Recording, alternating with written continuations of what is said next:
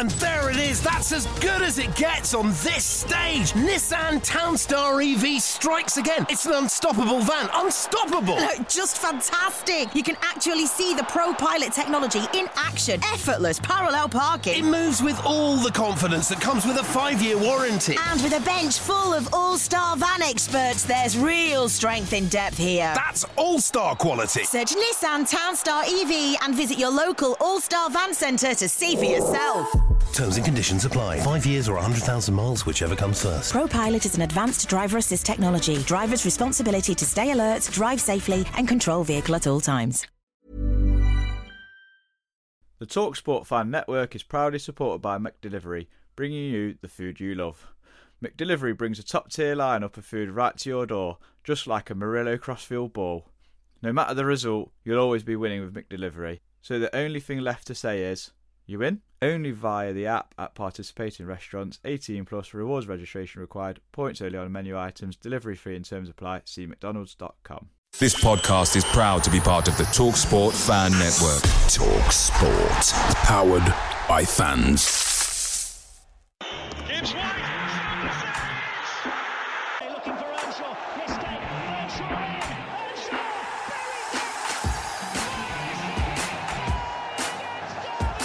It's not enough for us. Last minute, and Derby can save it. Lee can save it.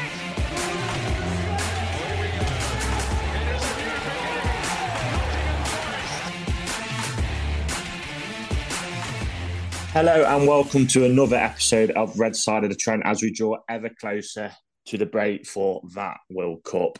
I'm your host, Reece Lane, for this one, as Forest claimed the late point with a 96th minute equaliser as we drew 2-2 with XGFC, also known as Brentford. Christian is still away in the US for this one, looking for Eric Lehigh to replace Nico Williams, if rumours are to be believed. So I'm joined on this one by Adam Wicklow, our very own Peter Walton, Lee Clark, and long-time Slept On It Thoughts contributor, but for the first time on the pod, Rod Nettle, filling in for Christian. How are we, guys? We all right? Tremendous. Although I don't look half as bad as Lee does on this Zoom call. Fuck me, mate. That's the after effects of an Andre Mariner masterclass, I'd say. So let's get straight on with it then, with the game yesterday. I'm going to start with you, Rob, put you straight on the spot. 3 changes, Dennis, Nico Williams and Johnson in for Loddy, Lingard and Awoniyi. Were they the right changes for you, seeing that Awoniyi has scored in each of his 3 starts at home? When I saw the team before kickoff, I didn't think Awoniyi had done anything to deserve to be dropped. Like you say, 3 starts at home, 3 goals. But then as the game was playing out, I thought we got more out of Gibbs White playing the system we did without Awoniyi as a striker. That Gibbs White, that was the best game I've seen him play yesterday. Dropping in as a 10, and the other 2, Johnson and Dennis, they were brilliant as well. So I think we've got to find a way eventually where we can get Awoniyi and Gibbs White in the same team, both in the middle of the pitch. But obviously at the moment, because we're shipping goals for fun, we've got to keep it a bit tighter. But yeah, strange selection, but near enough worked out. But I'm sure we'll come on to why it didn't work out. Yeah, we will. I mean, I don't think we'll have another game this season where we'll have as many talking points as yesterday, because there was so many. So let's bring in our resident ref in then, Lee. Sorry to ask you all of these, but I do always feel you can give more of an insight from a ref's perspective. You know, we as fans love to hammer referees, don't we? So at least I think you give a more of an unbiased perspective. So the first of 4 penalty claims was after 13 minutes. Emmanuel Dennis falling in the area. He himself took his gripe to Instagram, not happy with that decision. Do you think he had a point for that one? Yeah, he did. What doesn't help him with that one is, I mean, at any level, I always think you've got to be able to sell a penalty. And if a player goes down in 3 stages, it's always going to be tricky. That is the only one of the afternoon that I actually had sympathy with the referee for. I think that would have been very soft. It would have been one of those where if you give that, you've kind of got to give, you're probably going to have to give 5 a game, because there was contact and it was a bit clumsy from the defender. But like I say, I do have sympathy with that one because if he goes down straight away, it would be probably an easy one. But I just think with it all, the refereeing now, they don't want to give anything. They just want some referees, and him yesterday in particular, he just wanted the VAR to do everything for him. And great. What the referees need to realise is if they hit the whistle and give something, surely it's all about giving the benefit of the doubt to the attacking team. So, right, I think that might be a foul. I'm going to give the penalty. Then it can be checked. Then we can have a look. By not giving it, the VAR is just going to go, oh, yeah, fair enough. We'll stick with you. Yeah, so, like I say, that's the only one I did have a bit of sympathy with him for purely because Dennis goes down in like 3 different stages. I think as well, what wouldn't have helped Dennis in that situation was he was literally slipping over all afternoon. So he's kind of got to the side of the player, hasn't he? And then he's as if he's like stumbled and can't regain his balance. I mean, I don't know what footwear he had on yesterday, but it didn't seem to be working for him. And then he's gone down. And yeah, for me, there's some people saying it. Match of the Day said it was a dive. I don't think it was a dive, but I also think it would have been soft, as you said, Lee, to give that with how he went down, etc. But 20 minutes in, though, Adam, we did get the breakthrough. Morgan Gibbs-White's first goal in the Forest shirt with the slight aid of a deflection, sent it round Raya right into the corner. Strange one, really, because a lot of fans thought Dennis was offside. I mean, I didn't even end up celebrating and was that convinced Dennis was offside. But, I mean, I think Brentford pretty much stopped, didn't they, to allow him to get the ball. But lovely feat from Gibbs-White to make the shooting chance. What did you make of the performance, Adam? As for me, as also Rob said, I thought that was his best game yesterday for Forest Gibbs-White. I thought he was tremendous, mate. Best player on the pitch. He was just picking the ball up in so many positions where Brentford players must be scratching their head of going, where the hell is he playing? Because he was dropping in deep, he was coming in, he was going in long, he was picking up the second ball all the time, and he got his flicks and tricks right yesterday, where he would like nip it around a player and would be away. I mean, he gave Johnson a couple of chances early on to get shots away, and I think it was about time he had a go himself, sort of thing. He could have had a couple, to be honest. There was a few times where he cut in and hit one on left foot, and it went straight down Raya's throat. But yeah, that was his best performance by a long way. But I'm in agreement with you. I thought Dennis was about a mile offside coming back. It was a bit lazy, in all honesty, if you want to call it that. But maybe a little bit fortunate. I don't really know, but if the VAR steps in, he's obviously onside still. So fair play for Gibbs-White for continuing and taking his chance, and hopefully that now gives him the belief that he can go on and contribute even more for us. But yeah, by far his best performance. The second half was tough for him, but that's because I think a lot of the time we lost the midfield battle in the second half, and I'm sure we'll come on to it. But that's what kind of where he didn't affect the game so much in the second half. But yeah, good to see him get off the mark. Yeah, good. He's got a few assists from set pieces, so it was nice to see him get his first goal yesterday. He's clearly a talented player. You can see that in, his movement and his on the ball skills. But obviously he stepped up a level from last season, so it is, and he is still young, so it is going to take time. But I'm sure over time he will get better under Steve Cooper's coaching as well. Going to come back to you now, Lee, I'm afraid, again. So just after the half an hour mark, Ryan Yates is pushed over. VAR decides it wasn't in the box, but Andre Mariner does inform Yates that it was a foul, but yeah, he didn't blow it for. So, I mean, that proves your point from your first comment that the ref just seemed to rely on everything for VAR instead of giving decisions and then letting it go to VAR. I mean, I saw it back on Match of the Day last night. I struggled to find a video of it on Twitter, but Genius didn't think any of them were pens. They kind of glossed over them, which was a bit disappointing, but that's your big club bias, isn't it? I mean, would you say he's got, for first, really, would you say he's got a case for that being in the box? I mean, what did you make of it as a whole, really? Well, like I said, I mean, he thinks it's a foul, but he didn't give a foul. I mean, why? What is happening to the game? That's just mental. It's absolutely, I think it's a foul, but I'm not going to give it. And then because it's outside the box, we can't have the foul. So what if Brentford go and score from that situation? It was a foul, but I didn't give it because it's outside the box. What? That doesn't even make any sense whatsoever. I just don't get it. I think VAR is absolutely shite. Just bin it. A Sheffield United fan warned me when we went into the Premier League, it'll ruin the experience.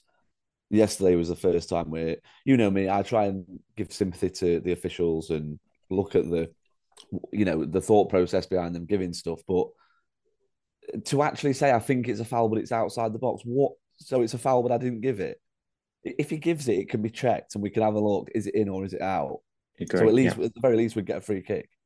I just don't get it. I find it absolutely bizarre. And if Jermaine Genius doesn't think any of them four are penalties, he needs to stick to the one show.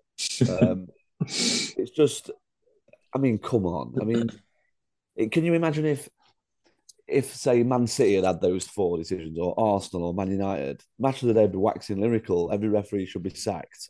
It's a disgrace. Big clubs are getting shafted.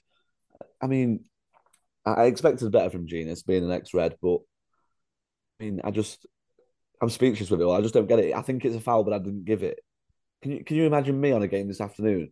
I thought that was a foul, but I just chose not to give it.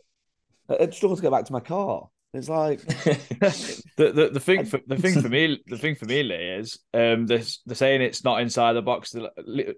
You are the other side of the ground. Yates's left leg is in the box. He's on the line, if anything, and if it's on the line, that's a penalty, isn't it? If I'm correct.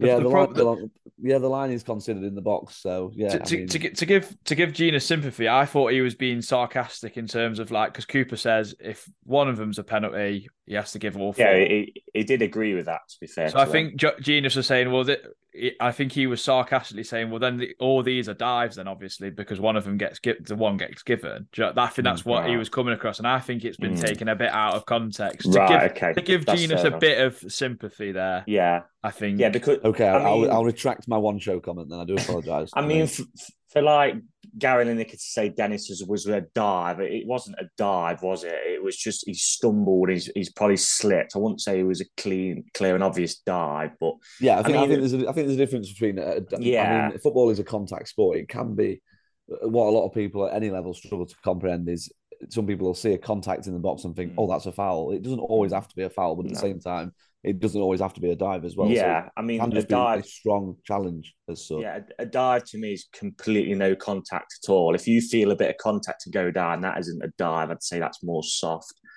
I think the annoying thing was from the match of the day analysis was that they described Kevin De Bruyne's penalty as clever when he got minimal contact on his and spun round and went down. I mean, the angle what's being shown on Twitter doesn't really show a lot of contact. The more the contact comes from the angle behind. But they said that was clever, yet Forest got contact on our players and ours wasn't penalties. So, you know, they talk about inconsistency, yet the views as pundits aren't inconsistent. But, yeah, okay. Moving on again to another Shah, and I'm sticking with you, Lee. So I think it's fair to say I think we'll all agree we was comfortable first half. Brentford didn't have a shot on target. And then a strange pass from Remo Freuler. Nico Williams is caught unexpected, and then Buemo nicks in front of him, plays the ball over the top for Vissa, who gets away from Cook too easily. I mean, as well, the analysis on Match of the Day showed that Cook should have come for a pass, so Freuler could have given him an easy pass, and that's why he's made that silly pass, which is unlike him, really. Vissa stumbles around Henderson, I'd describe it as, before going down, and the ball runs out. I mean, there's absolutely no appeal from Vissa at all. He just lies on the floor, looks up. He doesn't go bonkers or anything like that, but it goes to VAR and the pen is given. I mean, what did you make of that decision? I mean, it's probably one of the worst I've ever seen. I think it's awful. Like I've just said, there can be contact and it not be a foul. I think, if anything, Henderson actually gets a thumb on the ball. On the flip side, I do understand that by winning the ball, it doesn't necessarily mean it can't be a foul, but where's he supposed to put his hand after he's won the ball? I mean, I personally didn't think Henderson does brush it. I think his thumb brushes his shin. That contact doesn't make him go down. No. It's not a foul. And then the most frustrating part is you think, right, if that's a foul, then let's just hope it's consistent. That's all you can ask for from the officials, that they're consistent. But they weren't. I mean, you're going to come on to it in a bit, but the one on Gibbs White in the second half is an absolute disgrace. To give that from Henderson and then not give that one for Gibbs White is just I just don't get it. I'm just flabbergasted by it all. I just think it's a disgrace. And do you know what? I mean, we said yesterday at the game, you kind of expect it when you play United, Liverpool, Arsenal. They're going to look after the big teams. Yesterday we played Brentford. Why is Lee Mason sending Andre Mariner over to look at that? I mean, two looks, I could clearly see that he does get a bit of the ball. And if he doesn't get any of the ball, he doesn't really get much of the player. Let's just play on. No one wants it on the pitch. And instead, we've got 5 minutes. He goes over, has a look, and then somehow decides. I just thought, from Mariner's perspective yesterday, I just thought he couldn't think of anywhere worse he'd rather be. He just couldn't be arsed, I didn't think. It was an arrogant performance, I thought, from a referee who probably thinks he's better than he is and he should be getting bigger games as Forest v Brentford. Super Dre, as he's known. Yeah.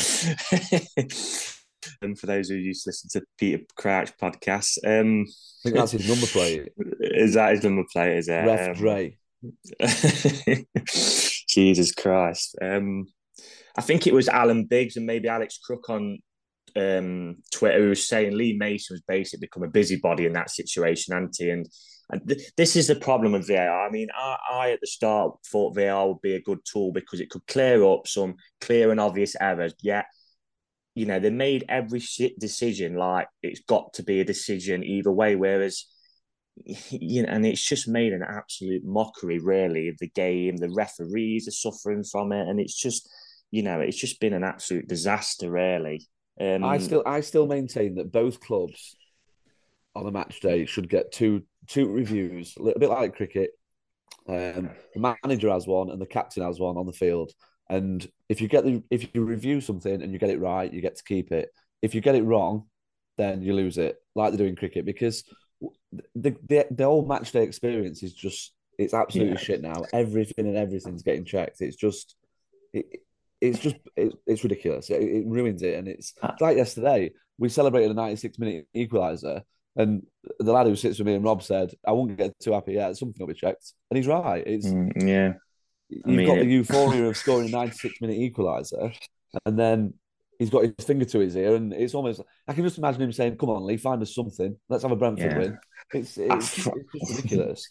I think after my celebrations, after that goal, I think I'd have walked out to the disallowed that. But as well, just to play devil's advocate a little bit, I mean, Henderson was obviously aggrieved after that decision and then was ranting and raving for quite a while and then booted the ball out of the net as well, which pretty much swerved it round the Brentford player. Was he a little bit lucky that he probably could have got himself sent off there in the end? He probably could have done. I mean, given the busy nature of the officials yesterday, I suppose it's a little bit surprising he didn't just, whip a second yellow card up his nose. But I think it's interesting because I think if something like that happens and the ref chooses not to do it, I think he probably knows in his head. I just don't get it. I can't even. I'm speechless with it all. I just can't even. He's busy to the point where he's giving a penalty like that, but Henderson clearly boots the ball away right in front of the ref, and he just thinks, "Oh, I'm not bother doing that." Like I don't think he'd have dared. It's just a lazy, arrogant performance that probably suggested why he's not getting big games in the Premier League anymore. To be honest. Going back to the pen, unfortunately, we didn't have their main penalty taker. Well, fortunately for us, they didn't have their main penalty taker playing in Ivan Toney, but in Mbeumo it was a good penalty. Gave Henderson the Argentine sent him the wrong way, really. But, fair to say, though, Rob, for me, that did change the game. I thought the atmosphere then became more frustrated on the ref and the team, which happens naturally when big decisions were made. And Brentford's second half, I thought, got a foothold in the game. And 15 minutes from time, I feared that we'd be staring down the barrel of another defeat. It was a clip ball over the top of our two defenders. I mean, that's something rarely you'd see in Sunday League. It was a good pass. I think it was from Jensen. It was a good pass, but for both centre-backs to be completely static and Visser to run through them both was very Sunday League. But it is a good run, to be fair to him, and it is quite a good finish. I mean, it just left Henderson really in no man's land, to be honest.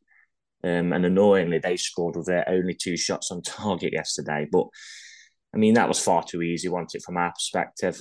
Yeah, I mean, some of the goals we've conceded this season, like you say, if you conceded them on a Sunday morning on the park, you wouldn't be happy with yourself. But the ball for the second goal is identical to the ball that led to their penalty. It is literally just one click in, and everyone stood still, not anticipating anything, and they're in.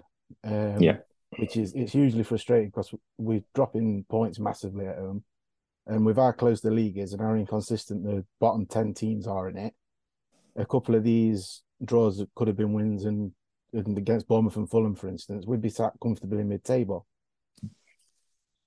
Yeah, I mean, go on, mate. Sorry, go on. No, I was going to say, but the ball from Jensen, it's a quality ball, first time play through, but like no one's anticipated it. The centre halves are playing like they've got the feet nailed to the floor again, and he just nips in and nips it over Henderson. And like you say, you think, oh, here we go again. We took lead, we're losing at home again, and that's it. I think that's what's caused, the problem this season is these home games have dropped points. And, you look at the Fulham and the Bournemouth one especially, and yesterday, and Wolves away as well, where we should have got a point, that missed penalty. If you add, say we draw against Fulham, beat Bournemouth, win yesterday and draw at Wolves, that's another 7 points, and that gets you halfway up the league, like you said, and all this, we're coming along nicely. Instead we're bottom of the league, and that's the fine margins, as a former manager would say, in this league. And that, in hindsight, is really what will send you down. But it was a grandstand finish. So Adam, 6 minutes of added time, and in the dying embers, I mean, absolute pinball in Brentford's box. Gibbs White shoots, it's cleared off the line by Ben Mee, but hits Zanku. I mean, he knows absolutely nothing about it. I mean, it's quite unfortunate from their perspective, to be honest. And it just goes over the line, really. Probably one of the worst goals you'll see. But by hook or crook, they all count. As I said, then fine margins, the former manager used to say. I mean, did it give you a form of solace that we didn't collapse after Brentford went ahead? We have in a few games, haven't we, just completely capitulated, and actually, we did fight until the end and grinded out a result of some sort. Yeah, it was nice to see that we huffed and we puffed and we eventually blew their house down by one means of a way or another. But I thought it was more than we deserved for the first half performance. But my gripe with the team is we didn't use the poor decision, whether you look at it whether it was bad or not, as a motivation to push on. I mean, we completely went into our shells. Steve Cook and Scott McKenna decided that they were too afraid to pass that ball into midfield second half, and that's what killed us, because Brentford really smelt blood then, in all honesty, even though they didn't really pepper the goal too much. That's something that was frustrating. Like, Freuler stopped getting on the ball, Gibbs White stopped getting on the ball, but I thought the introduction of Lewis O'Brien yesterday was good, because I thought he injected a bit of energy, and Lingard obviously occupied a bit more of a threat. I mean, before we score, how does Taiwo Awoniyi not make it 2-2? I mean, me and my mate said every single striker in this league scores that. That is a sitter amongst sitters. And even my other mate, who was sat in Trent, said his mate Colby Bishop at Portsmouth scores that, and he plays League One. That is shit. For an £18 million striker, that is shit. And but at least we got somewhere. I mean, I'd have been fuming if Yates got given offside, bearing in mind he didn't touch the ball whatsoever. I know he's beyond the goalkeeper or anything, and he might interfere with play, but these days you have to touch the ball to actually to do anything. I don't get offside anymore anyway. But no, we deserved it. It was good to see. The limbs almost got taken away, obviously, by the VAR check.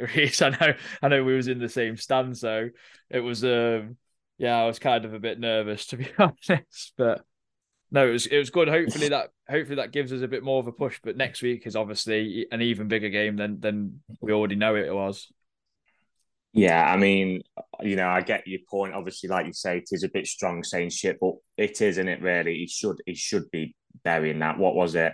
8 yards out, free header, middle of the goal. He didn't need to get. He got like a full head on it. He didn't even need to get that. Just glanced it, shouldn't he? Yeah.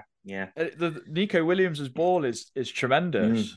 It's a tremendous cross. I thought Nico Williams was decent left back. To be fair, he kept Mbeumo fairly quiet, and Keane Lewis Potter went off without a whimper really against Serge Aurier. We played really well against Brentford. I thought, to say how good they are a good passing side. You got to admit that.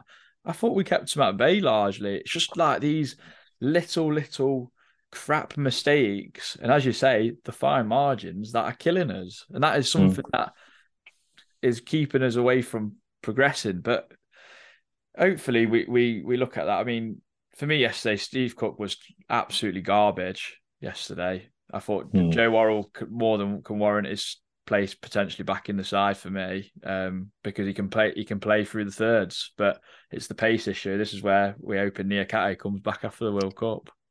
Well, I mean, apparently Niakate's still on crutches, so I mean that doesn't look. He's got about a month now, hasn't he? Really? Yeah, that is true. I mean, the second half of the season, this is where we've got to be on the right end of these fine margins rather than the wrong end. Because if we continue to be on the wrong ends, then the only destination is back to the Championship, because we're just dropping too many points. And I get what you're saying, Adam, about Brentford, decent passing side, but they were poor yesterday. We should beat them, and you've got to be beating them. Really, I know obviously the referees took a bit of centre stage, but you've got to do enough to beat them yesterday, and we didn't. And that's you're coming out of the ground, the euphoria of you've scored in the last minute to get a point, but when you've calmed down, really, you're thinking that's 2 points dropped. Oh, absolutely. So, I agree.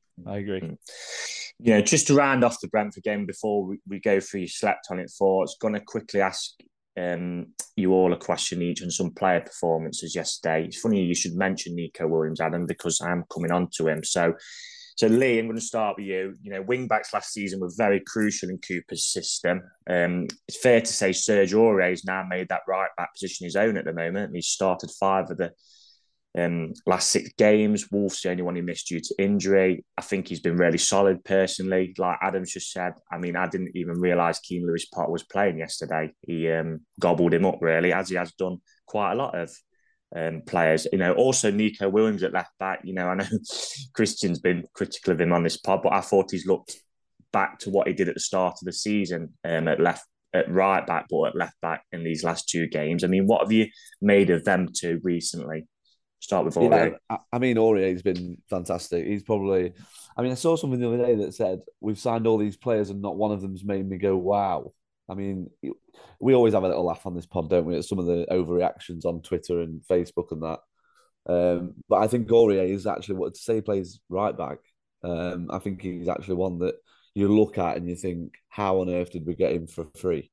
I mean, there seems to be an obsession with players like, oh, he's definitely not a Cooper signing. Well, who honestly gives a shit? It's modern day football. If the owner's son has decided that he wants to bring Serge Aurier to the football club, who are we to tell him that he can't? I think I'm very kind of open-minded with too much is made of, oh, the recruitment should be like this and we should look at stats and we should do this. And it's like, well, hold on a minute. It's their football club. I've said on this pod before that it's their football club. They do what they want with it. If they want to bring Kouyate in and they want to bring Serge Aurier in, then fair enough. They're free transfers. They've played in the Premier League. And I think certainly Aurier has been absolutely fantastic. I can't believe how good he's in the air. He must win. He must have won 10 headers yesterday. And like you say, Lewis Potter, he barely touched the ball, did he? When his number came up, I was a bit like, oh, he was playing, was he? But yeah, I mean, I actually think Nico Williams looks better at left back than he does at right back, bizarrely. So yeah, I mean, that's certainly with our left back situation kind of rearing its ugly head again. We can't seem to get a fit one. I think those two at the minute would be the guys in possession of the shirts, I think. It just shows you that golfing quality into that, Aurier was deemed as like cannon fodder by Tottenham, who, you look at Tottenham's right backs now, but, we all know about Spence, but Doherty and Royale aren't amazing yet. Aurier's come to us on a free, and that's the golfing quality, really, of getting up the table from, teams don't think he's good enough, but for us, he's been really good. So, yeah, I've liked Aurier. I think he's been very solid. I've not really seen anyone give him a torrid time on that side, to be honest. So long may that continue. But Rob, again, we're starting, I think it's fair to see now, which at this stage we should do. There's players in that side who Cooper's pretty much relying on and are in the spine of the side, really. And 2 of those is the centre-back partnership of choice, which, is now Cook and McKenna. I think that's been like it for quite a few games now. Is there still question marks about them individually at this level? And as a pair, do you think it's worked overall? Because I thought it started well. I think when we went back to basics on this little run, I thought they was good. But the last 2 games, I mean, have been really concerning. I mean, what would you like to see happen at the back, really? Yeah, it's like I say, when we changed the system to the 4 across the back rather than 3 centre halves, it looked a bit more solid, weirdly. But I don't know if that was because they had more protection in front of them from the 3 midfielders. But it's just like I say, they look sometimes like they're running through treacle, or the feet are nailed to the ground, like they can't keep up with the pace. I don't know if any of the other centre halves that we've got at the club have got any more pace than any of them. I think McKenna will look decent alongside a pacey centre half. Whether that's, I don't know, Bolly's got pace. Who's the other guy who signed? Loic Baddy, who I'm convinced don't exist. I think he's the next Kevin Gomez. There'll be a Stu Twitter account going around soon or something. But obviously, well, Biancone could have probably done a shift at centre half, but he's out for the rest of the season now. So yeah, best of wishes to him. Yeah, but we've signed all these players, I think, to line up in a 3-5-2 formation, and then obviously because of how things have changed, we're looking now like we've got centre halves that none of them can play in a 2 effectively, and we're going to ship a lot of goals because of it. And there it is, that's as good as it gets on this stage. Nissan Townstar EV strikes again. It's an unstoppable van, unstoppable. Just fantastic. You can actually see the ProPilot technology in action. Effortless parallel parking. It moves with all the confidence that comes with a 5-year warranty. And with a bench full of all-star van experts, there's real strength in depth here. That's all-star quality. Search Nissan Townstar EV and visit your local all-star van centre to see for yourself. Terms and conditions apply. 5 years or 100,000 miles, whichever comes first. ProPilot is an advanced driver assist technology. Driver's responsibility to stay alert, drive safely, and control vehicle at all times. Away days are great, but there's nothing quite like playing at home. The same goes for McDonald's. Maximise your home advantage with McDelivery. You win? Order now on McDonald's app at participating restaurants. 18 plus, serving times, delivery fee and terms apply. See mcdonalds.com. Just a break in play to give a plug to my business. This is Reese off the pod. I have my own courier business, RL delivery service. I do local and GB deliveries, good rates, fully insured. So give me a message on, it's RL deliveries on Twitter. You can find it in my bio, which is Reese, spelled REISS NFFC. Or I'm also on Facebook at RL delivery service. So if you do need anything moving, give me a message and I'd be more than happy to help. Yeah, I mean, I think I've mentioned this podcast before. I mean, like I just said, best wishes to Biancone. I don't like anybody being ruled out for the whole season with a ligament injury. But being realistic, I mean, he's not really had a chance. It's a shame because he would have sure played on Wednesday night against Tottenham and given him, put himself in the shop window for a chance, really.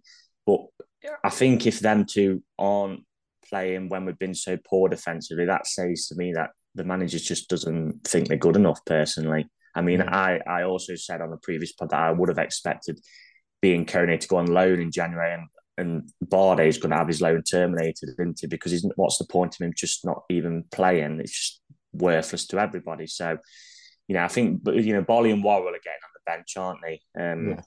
But I don't think either of them have got really a turn of pace. So, it is an interesting one. But like you say, I think McKenna would be okay with someone who has a turn of pace. But the only player we seem to have for that is Niakate, and he's crocked at the minute. So it generally wouldn't surprise me if we brought in a centre back in January if Niakate's out for quite a while with a turn of pace. But it's easier said than done. So exactly. We'll have who's going to want to come to a team that's bottom at Premier League? Well, that's it. Yeah, who's, half decent. So yeah, that's it. So moving on to you then, Adam. Another 2 players who've pretty solid in the side in terms of they usually start. Remo Freuler and Cheikhou Kouyaté. What have you made of them two? Start with Freuler. I thought yesterday, other than the mistake he made that led to the penalty shout, obviously there's a few more things that factor into what happened from his poor pass. I thought he was largely very, very good yesterday. I thought he and Matthias Jensen for Brentford were kind of like the playmakers for each side, and I thought it was kind of an interesting one to watch in that respect of a 1v1 battle there. But he just keeps things ticking over quite nicely. He wants the ball a lot, but again, second half yesterday, McKenna and Cook didn't want to give it to him. First off, they they couldn't wait to give it to him, but yesterday didn't seem to want to, unfortunately. But no, he's ticking over nicely. I think we can see why he's been brought in. He's obviously a very good player. I would like to see him with Mangala and O'Brien when they're all fully fit together. I think that'll be an interesting trio because you've got a bit of everything there. But Chet Kiate, I think, has been good as well. I think apart from the City game and the Leicester game where I thought looked like he was in no man's land largely, I thought he's been good. He's obviously a seasoned professional at this level, playing over 200 games or so for Crystal Palace. And he's big and he's strong and he's athletic. He just seemed to run out of legs yesterday, didn't he? But no, he's been steady. He wins a lot of tackles. He wins a lot of second balls. I think yesterday, just like I say, just ran out of legs, unfortunately. But he's been good for a free signing, you would say. Yeah, well, it's like Lee's just said. We all want to sign, players under 26 with resale value, but you do need some experienced pros at this level. And like you just said, I think Aurier and Kiate on the whole have come in and added something. You can't just have a team full of kids because you do need some know-how of how to grind out results, as we've struggled, this season of, grinding out results. And yesterday, I know over the face of the game, we probably feel like we should have won the game, but 96th minute we've actually grind out a point for once rather than we've just lost the game. So yeah, hopefully that's something we can build upon. We've said that so many times, but you've got to, it's the hope that kills you, isn't it? So, but finally, guys, I'm going to get you all in on this one, so I'll open it to the floor. Dennis and Johnson recalled yesterday. I mean, it's fair to say for me, Dennis channeled his inner Amiobi, I thought, yesterday. 1 minute he looked really good. Next minute, he looked like he was wearing slippers to try and control the ball and kept slipping over. But when he does run at teams, he does look afraid. It's just his end product, really. And there was a couple of crosses as well, right? That back, he put himself in there. And annoyingly, there was one at the end of the game when he'd been brought off, what had been hung up, perfect for someone at the back post, and no one was there, ironically, on that left side. But as well, I thought Brennan Johnson was more direct yesterday. He literally left Pinnock for dead at one point, second half, and I was like, that's what we want to see from him. But as with his couple of chances, that when he did leave Pinnock for dead, he just ballooned the cross, didn't he? So, and then his two chances were pretty comfortable saves for Raya, disappointingly. What did you guys make of them two yesterday?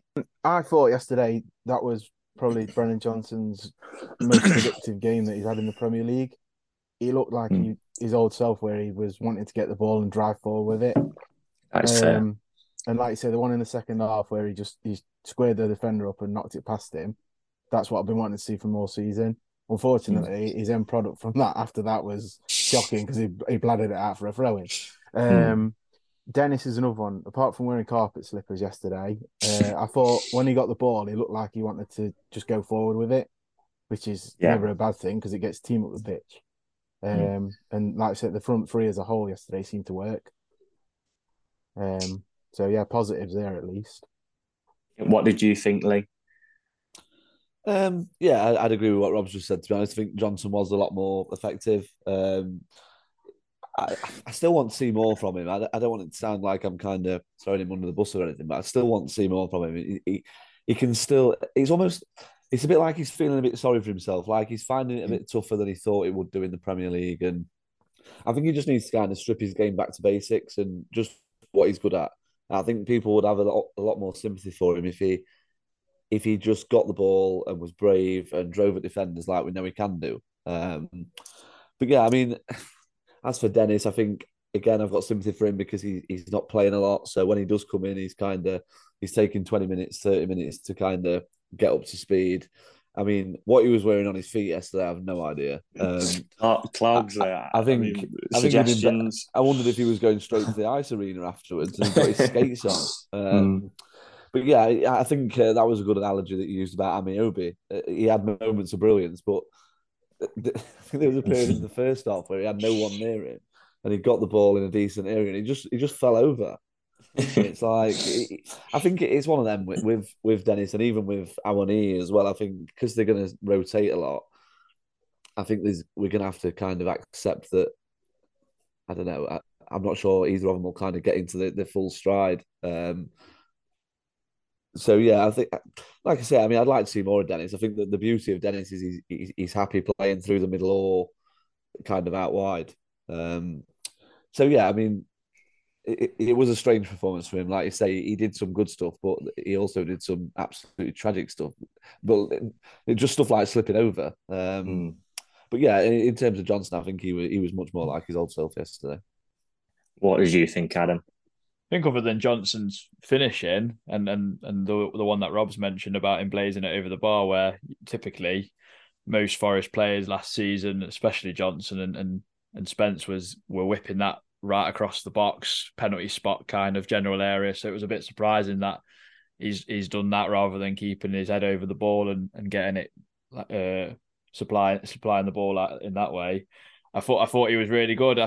I just want him to see him stand his full back up or centre half up and just knock it into the space and run after it and do it 10 times in a game if he has to, because at some point he's going to get some joy. And I think it is tough out there because you get minimal opportunity to do that, especially when you're at the bottom of the league and you don't see much of the ball. But I just think that's something that's in his arsenal and he can do. He's got the beating of a lot of players, and if they have to foul him, then that's good for us because we're going to win the ball and we're going to have a dangerous set piece. I know we've not been amazing at him, but it's something, isn't it? But with Dennis, I think if his touch was a little bit better and as everyone's made aware, his footwear, he got into some terrific spaces and positions to have either a shot on goal or put someone in, but those little lapses just cost us a little bit, unfortunately. And it's a real shame, but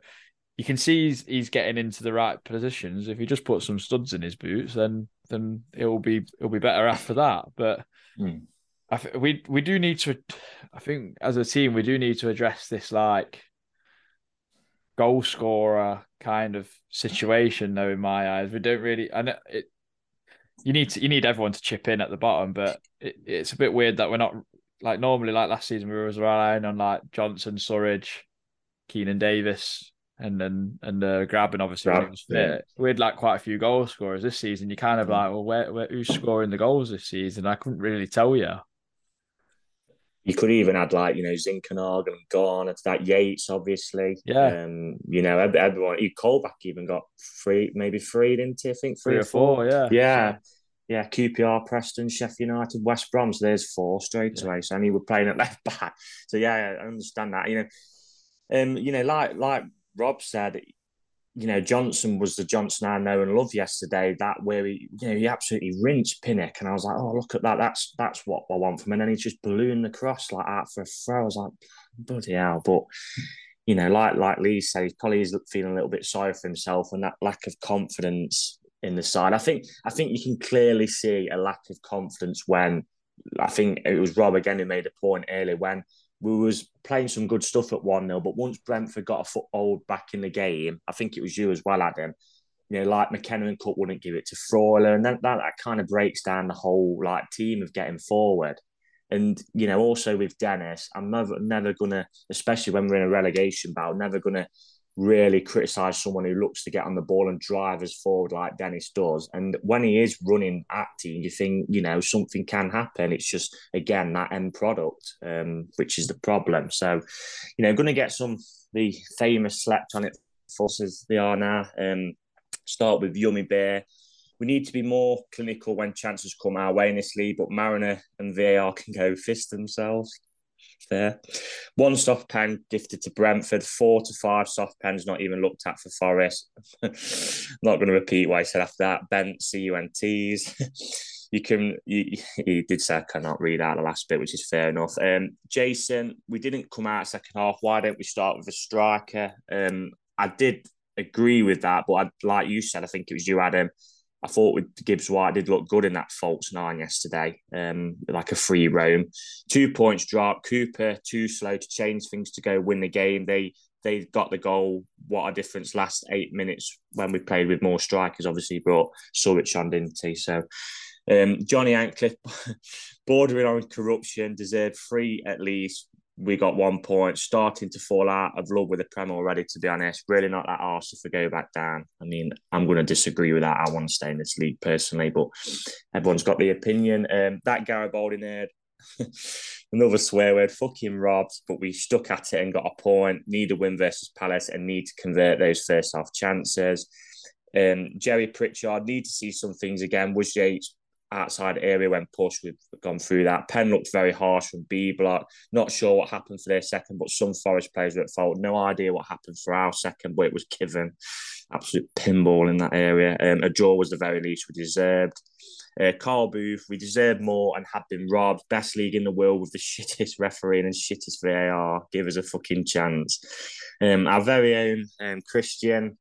Good point in the context of the game, bad point in the context of the season. I think that's very fair. Can't keep letting poor sides off the hook, leaving points at home and throwing away leagues. Also fair. It's especially disappointing. Brentford didn't have Tony Tane, still scored twice despite offering very little. That said, good character to get a point from behind and delighted Gibbs White open his Forest account. Finally, if Andre Mariner performed like that in an Italian league game, his bank accounts are being forensically analysed by the authorities for months, and then a swear word after that. So yeah, they are your... Oh, couple more, sorry. Sam didn't see the game, but seems like robbery from the officials once again. And then Phil, Rob saw the pen again at half time. If that's one, we should have had one as well. 2 straight balls again, costing us. Front three were much better, but can't understand not playing with a forward. VAR sucks the life out of the goal celebration. Imagine the meltdown if they'd have lost. Yeah, I don't want to think about it.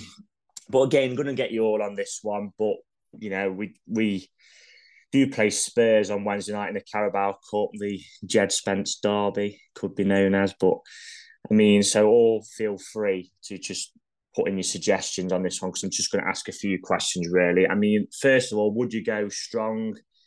I mean, if there is anyone, who would you like to be seen given a go? And are you really asked if we do go out, or do you just want to win no matter what and just breed some kind of winning mentality? And once you've said your comment, just follow it up with a prediction, please. Start with you, Adam. Lee, go on. Yeah, I mean, I would like to go. I mean, I think even if we rotate our squad, I think it's going to be pretty strong still. I mean, if you look at the bench yesterday, if all those played, it would be still quite a strong team. So I'd personally give Worrell a game. I think he should come in. I'm still a bit gobsmacked at what's happened there. I think to make him captain and then stick him on the bench for 2 or 3 months is just weird. I mean, Steve Cook's a cracking pro and he's okay defensively, but has he done enough to warrant being included ahead of Worrell every game? I'm not convinced, to be honest. So yeah, I'd like to see him play. I think he'll probably change the goalkeeper. I think NSC will probably play. Yeah. But yeah, I'd still go pretty strong. I don't think there's. I've seen a few things and bits and bobs on social media saying, "Oh, let's just play the kids." Well, you're just setting yourself up to get absolutely twatted, then, aren't you? Let's face it. Yeah, like Houghton did against Wolves, didn't he? Yeah, so I wouldn't do that. I think I would rotate the squad, but I'd keep it pretty strong. I'd maybe give Surridge a game. That sort of rotation. So. Yeah, I think it'll be an interesting one because now they're through in the Champions League as well. I know it comes at an awkward time near the World Cup, but I'm still not convinced Tottenham will play a completely strong team. Spence might even play, to be honest. He might get I think he will. So good luck whoever's playing left back, I suppose. But yeah, I think as a prediction, I think it might go to penalties, to be honest. I think I had a habit on this pod last year of predicting penalties for every cup game. So yeah, I think... a 1-1 draw, and let's be optimistic, we'll win on penalties. The road to Wembley starts again. I think something what will be interesting is Spurs are really struggling for attacking options. I think Son's, as he fractured his cheekbone. I think Kulieski's injured. I think Richarlison's injured. So that only, down the middle only really leaves Harry Kane. So I'd be interested to see if he starts or not. And what does make me laugh is these who do say, "Oh, play the kids." Well, Chris Hughton did that, and I went to that game that night, and he got absolute pelters from the crowd, despite playing the kids. And Wolves had a really good team out that night. So it's all well and good saying playing the kids, but then when we do lose, there'll be an absolute meltdown if we do get thumped on social media. What do you think, Adam? I think it'll be a rotated side. I mean, I think this might be Lloyd Badde's first and only appearance, and then Rob can finally say that it does exist. But yeah, I think I wouldn't be shocked to see him make an appearance alongside Worrell or Bolly. I do think Worrell could take this opportunity to stake a claim because he can play through the thirds. This is what puzzles me with Cook. I mean, you can instruct Worrell to say just edit and kick it because he can do that as well. And then when he gets the opportunity to play, it still baffles me, to be honest. And then I think fullbacks were kind of struggling in terms of if we wanted to rotate Aurier and Nico Williams. I suppose Loddy can come in and then you can move Williams to right back and maybe give him a half. Toffolo if he's fit. Is he back? Is he? And then I'm not sure, mate. To be honest, weirdly, I'd like to actually see like Surridge and Awunni play up top and just see what chaos it could cause. To be honest, because I mean, like you've got the chaos of Awunni and then like the prowess finishing of Surridge, haven't you, to kind of like finish it if it got knocked down to him, sort of thing. So that'd be an interesting combination. Yeah, I'd expect like Mangala, Lewis O'Brien to get minutes and whoever else, to be fair. I've not really looked at our bench too like poignantly or anything. So yeah, I think it'll be like a rotation of first, and then I think you'll get a few kids on the bench here, like people like Dale Taylor and Oliver Hammond and that. They might just fill up the bench a little bit, give our key players a rest, like Gibbs White and Freuler and such. I know I've seen Cafu still training with the first team. Can he play? I'm not sure. To be honest. Yeah, we can. I think in the cup. Oh yeah, get Cafu in. Get him in. I bet. I've seen he was training with the first team today, so I bet he will be on the bench. I do. Surprise me if he played. To be fair, I think Colback's back in training as well. So he's another one who, like we spoke about experience earlier. I know some people have got a bit of a frowned upon opinion of Jack Colback, but he was brilliant for his last season, and there is times when you need these type of players to see out games, and it's clear to see at times we do need a bit more experience. I wouldn't mind him coming in here and there, like left back. It's just been forgotten about, which is a shame because he was so good last season. And I think like if he came in at left back here and there, because he's going to absolutely crunch a man at least, and he can play football. Like I'd just stick him in his natural position, mate. I mean, if you played a midfield three on Wednesday, it could be Colback as like the holder, and then Mangala and O'Brien either side. Which two out of the three of them, most people want to start in the Premier League, so it's not a bad midfield, is it? Do you want to hear my controversial opinion? Colback is a better footballer than Yates, but Yates is just really big. So plays. I thought I was going to go for old part of that mentioning Ryan Yates. That's why I didn't put him in the player performance. To be fair, he wasn't good or bad yesterday. He was second half. He was non-existent. But that's because McKenna and Cook didn't want to pass the ball into midfield. So I can't really be criticised. I mean, you compare his volley with what you saw from Yuri Tielemans yesterday, and it's like chalk and cheese in it. Bloody like Tielemans straight top corner, Ryan Yates headed back down into the town centre. I mean, it's just at the end. I've never known a player on social media to be praised, defended, and criticised more than Ryan Yates in the same. That's all in one sentence. It's a weekly cycle, and never newsletter. I'm probably in the middle of now I don't think Yates is as good as some make out, and I don't think he's as bad as some make out. He does. I know what his strengths are for the side, but it's just an endless cycle of bickering if you're on, really love him or you really loathe him, and it's like Marmite, isn't it? And it's wind each other up, and it's like every single week. And there's a weekly Athletic article. I think Radio Nottingham took the mantle this week of posting out an article, and Very The thing frustrating, that the very thing that boring. I winds think I'd say. The thing Go that on, mate. winds me up with the Yates argument, I agree with everything you've just said there, Reese, to be honest. I don't think he's as bad as some make out. I don't think he's anywhere near as good as some make out. But it's like every time he does something amazing, you have to rewrite history. Oh, you were wrong about him. Well, no, he's just improved. He's just done something good now. Why do we have to rewrite history and say, oh, actually, I was wrong about him? Well, I wasn't wrong about him because for 70 games, I thought it was absolutely awful.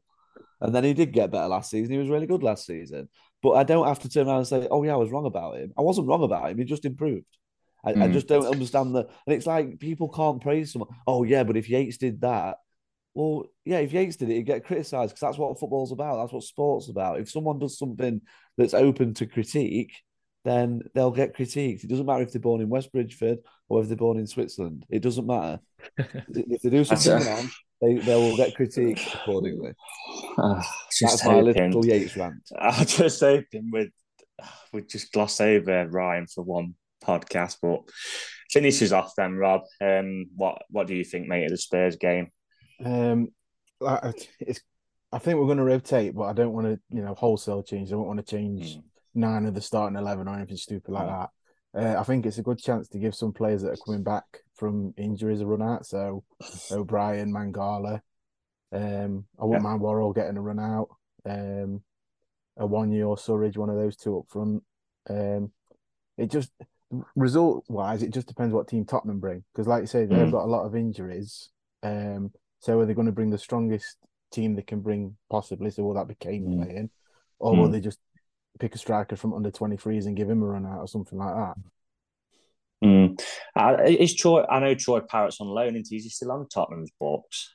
Has he gone out on loan again? I don't know. I think is he on loan at Millwall, maybe?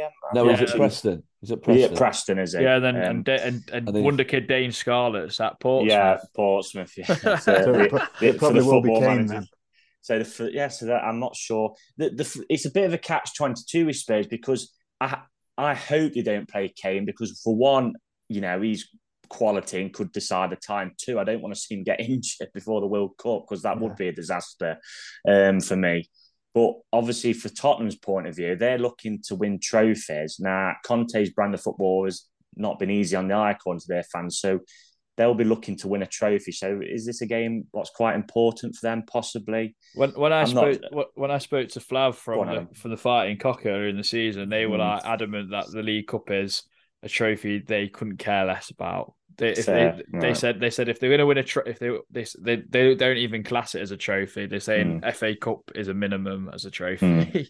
So that's a supporter's point of view. Though. So. I just look at they banged on for years about winning trophies, Spurs, and they're not going to win the Prem. They won't win the Champions League, and then they've just said the League Cup's irrelevant. So the only real chance we've got is the FA Cup, which is a knockout competition. Which if you have a bad day, you are. So. Fair enough, but we'll see Wednesday night. I mean, I think like Lucas Moura will probably play, won't he, for them?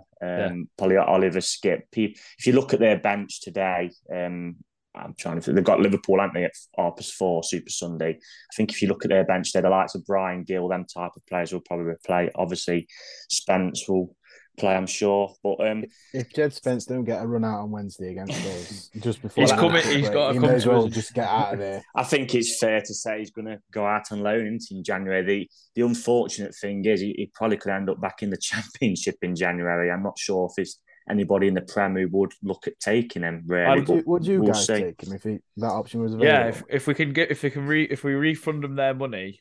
And then if we put like a buyback clause in for like 40 mil, then yes. I think if it was... Go on, I'll be honest. I don't think I would. I just think it'd be a waste of a loan. I just think Aurier's more than good enough. I think to play we can't loan him, can we? We can only buy him. There you go. I mean, is that true?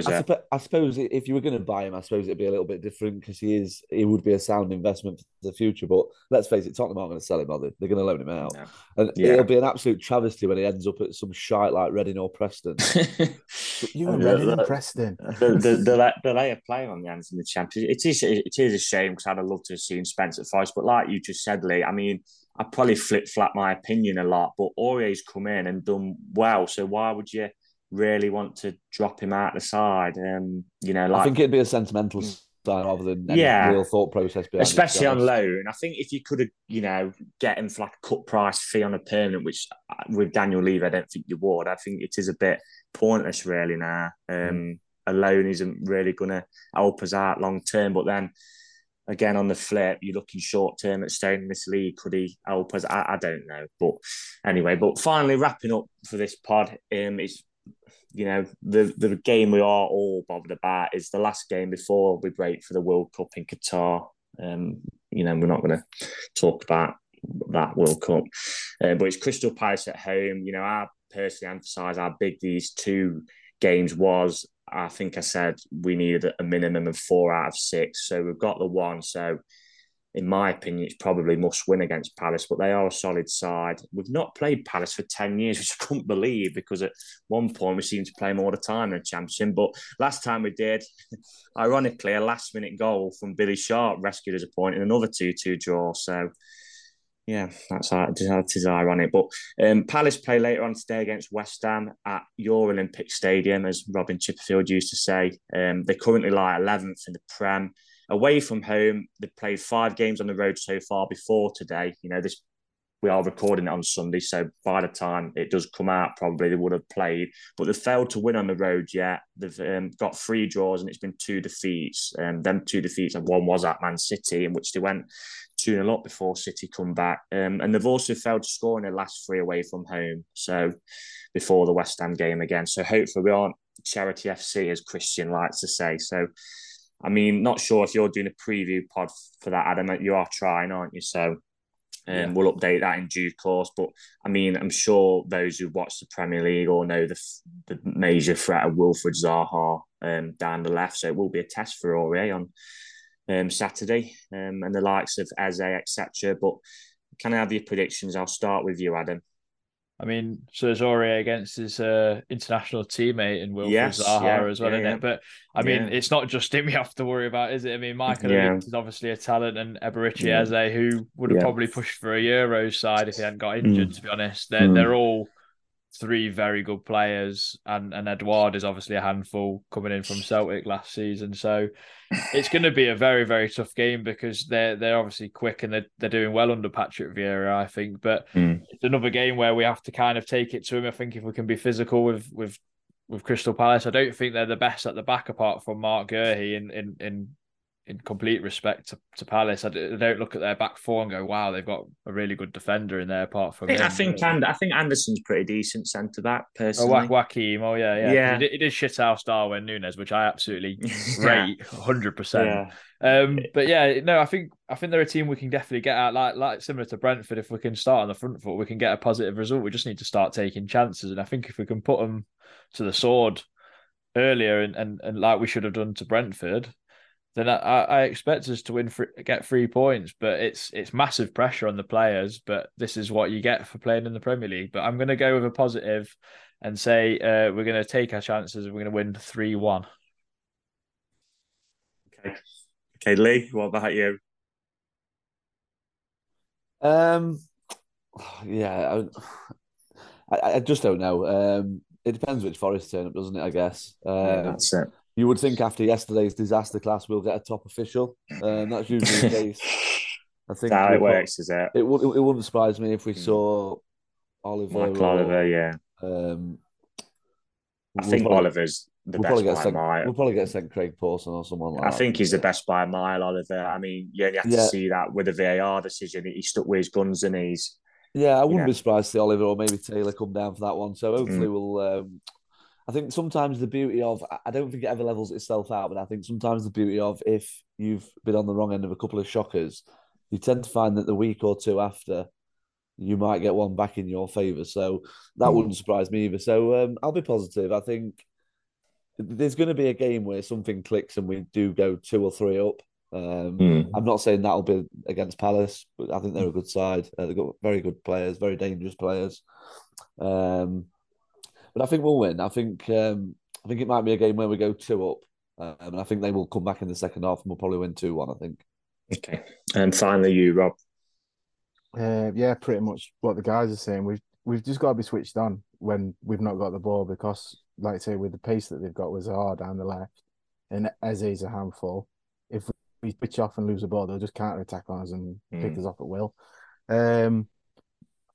The Brentford game yesterday, I thought, like I said, we played well, and I think if we play like that with the ball against Palace, we've got enough to beat them.